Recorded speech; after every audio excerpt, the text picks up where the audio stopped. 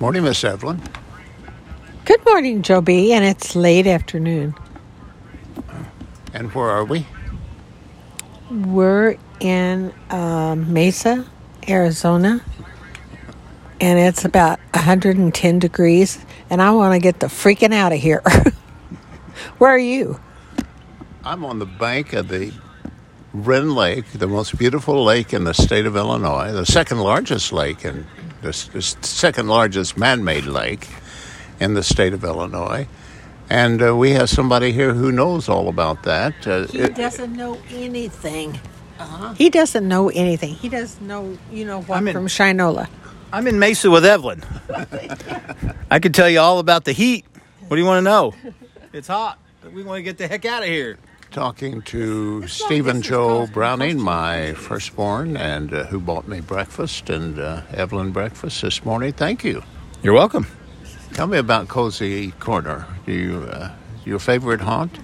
Yes, it is. It's COVID has really put a lot of strain on our favorite restaurant, so I have to assume all restaurants.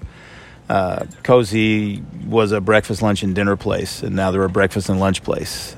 They don't have enough people to work, so they can't stay open in the evenings anymore. That's one of maybe 2 or 3 places in town you can get breakfast, so it's packed all the time, which puts a lot of strain on the girls who will work. So yeah, it's still one of my favorite places. It's I like their coffee, and I used to say I want to be buried there, and but yeah, it is. It's one of my favorite places. I've got to find a full chocolate pie. Where can I find that in Franklin County? Burton's is the only place that has pie in Franklin County. Well, I called them, and they said you have to order a day in advance, and Kelly's invited us to dinner tonight, but the admission is a chocolate pie, and Burton said no deal, so I called Milk and Honey in Cesar, that pie baking place, and they said no deal, you have to order it a day in advance. And so if you die in Southern Illinois, do you have to die a day in advance? Probably. That's probably the case. Did you call Walmart? Because Walmart always has cakes and pies out. I don't know if they have chocolate, but they always have. They got a full bakery. We'll check it. Hey, what I wanted to discuss with you is dogs. You are dogs. You're quite a knowledgeable young man whenever it comes to canine.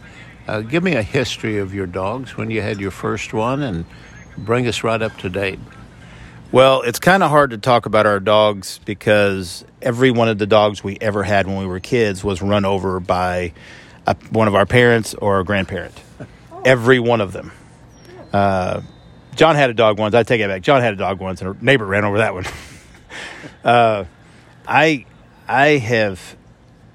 I'm like, you've heard Ron White say, I don't like dogs. I like my dog. Or I like my dogs. I don't really give a crap about your dogs. That's kind of the way. It's not the way I feel because, like your dogs, they're just looking for love, and you can't help but love them because they're so cute. But I grew up scared of dogs. I grew up hating dogs.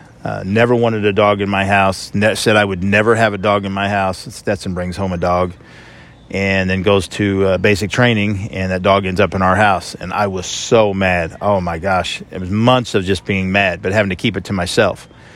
And then Aspen decided she was going to get a dog. And not only was she going to get a dog, she was going to buy a dog. And that blows my mind because I don't like buying shoes. And if I do, I will find the cheapest pair I can get. And so I can't imagine spending hundreds of dollars on a dog because I can walk out my back door and there's about 4 strays I can get you for free. But it's changed a lot. We 9 years ago, we got our dog Jax, and we had said we were never going to get a dog again, not because of the dog part. Not because of the dog part, but because of we boat a lot, we camp a lot, we're gone a lot, and you can't leave a dog. I won't leave a dog in a crate. We used to crate Jax, and I hated crating Jax. Never would crate him for more than 3 or 4 hours, but I really didn't like it. Big crate. It was a big crate. I mean, it was 3 times his size. But he has grown to be one of our best friends, and a really good dog. Listens to you and loves being around you. And if he takes off running and you say his name, he stops and he comes back. And so he's my buddy. He's just a little Jack Russell wiener dog mix. So what is the genesis of you hating dogs as a kid? I was told that the Krug farm out in Mulkeytown, Illinois, Grandpa always had a dog, and apparently, and I don't remember this, I guess I was little, but I liked to stand up by the front door. He had a screen, and I would stand up by the old front door, and it was one of those big, heavy wooden screen doors that creaked when you open it. And I can still remember to this day, that great feeling of listening to that creaking screen door. And so I would, I guess I would stand up here against the screen. And I guess one day his dog come pummeling up the stairs and jumped against the screen and knocked me down. And I guess, probably all this, mental things that happen to you even before you remember it does affect you, because from then on, man, I grew up until I was late teen, scared to death of dogs. And if it wasn't on a leash, I used to deliver papers at 9 and 10 years old. And if they had a dog in the yard, they didn't get a paper because I was pedaling that back as fast as I could. And then they'd call later and say they need a paper. And then your mom would drive me over to their house to take their paper so I wouldn't have to deal with their dog again. But once I got to, because I was a small, skinny kid. So once I got to high school, got a little older, I realized, I'm bigger than they are. And I know I'm probably still more scared of you than you are of me, but I'm bigger than you are, and you're not my dog. And if you come at me, I'm going to take everything I have to beat you down. Once I got that mentality, now I would never want to hurt a dog, really. But once I got that mentality, then the fear left, and still didn't want a dog in the house. I still have a aversion to dogs barking. There's just something about the repetitiveness. I don't get onto them because that's their nature. That's how they communicate. Usually just makes me mad, and I take it out on their owners because, it's like anything else. If you hear your dog barking all the time, you pretty much get used to it. It doesn't bother you. So if you're out in public, you're at campground, we go out to campground, and your dog's barking all the time, you're probably not noticing it until somebody says something to you. So I've had to mature and learn to say, hey, your dog's really annoying. And they're like, oh, I wasn't even paying attention. I'm sorry. That's helped. That helps a lot as well. So that's the whole mental state of my dog thing, as far as I can remember. You said you lost some dogs who died or were killed. Did you have a service for them? No, because once they got run over, pretty much whoever ran them over took them and buried them. So yeah, there was no service. It was just a phone call later. Usually, I don't even know how it went down. Grandpa probably called you and said, hey, I hit one of your dogs. And you probably told us later. Grandpa ran over one of your dogs. Because you've never been a huge dog fan either. Not that you disliked him. You just never really been a fan of him. You were the kind of like, it's not my dog, so I don't want him jumping up on me. It's not my dog. I don't want to have to mess with him. It's different when it's your dog. You feel differently about him.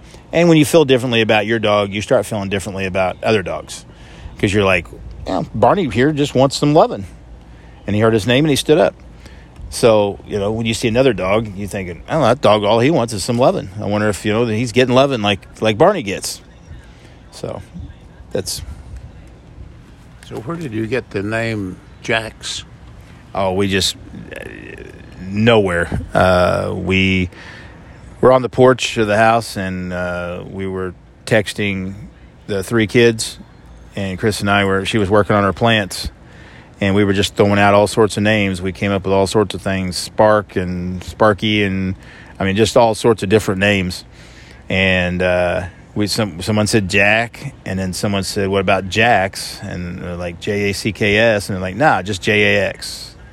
And everybody agreed, yeah, that's not a bad name. So we're like, okay, hanging up on you now. This is the dog's name. Your name is Jax now. So that was, we got him when he was 2 weeks old. So, hey, thank you for the visit. Always good talking to my firstborn son, Stephen Joe Browning. You're more than welcome. I'm always so happy to do this. Well, I just told him, I said, we just did one like day before yesterday. We talked about leveling his camper. And got to imagine there's probably going to be another one Thursday because he's worried about his front end of his camper is down far as it'll go because we're on a very uneven plane.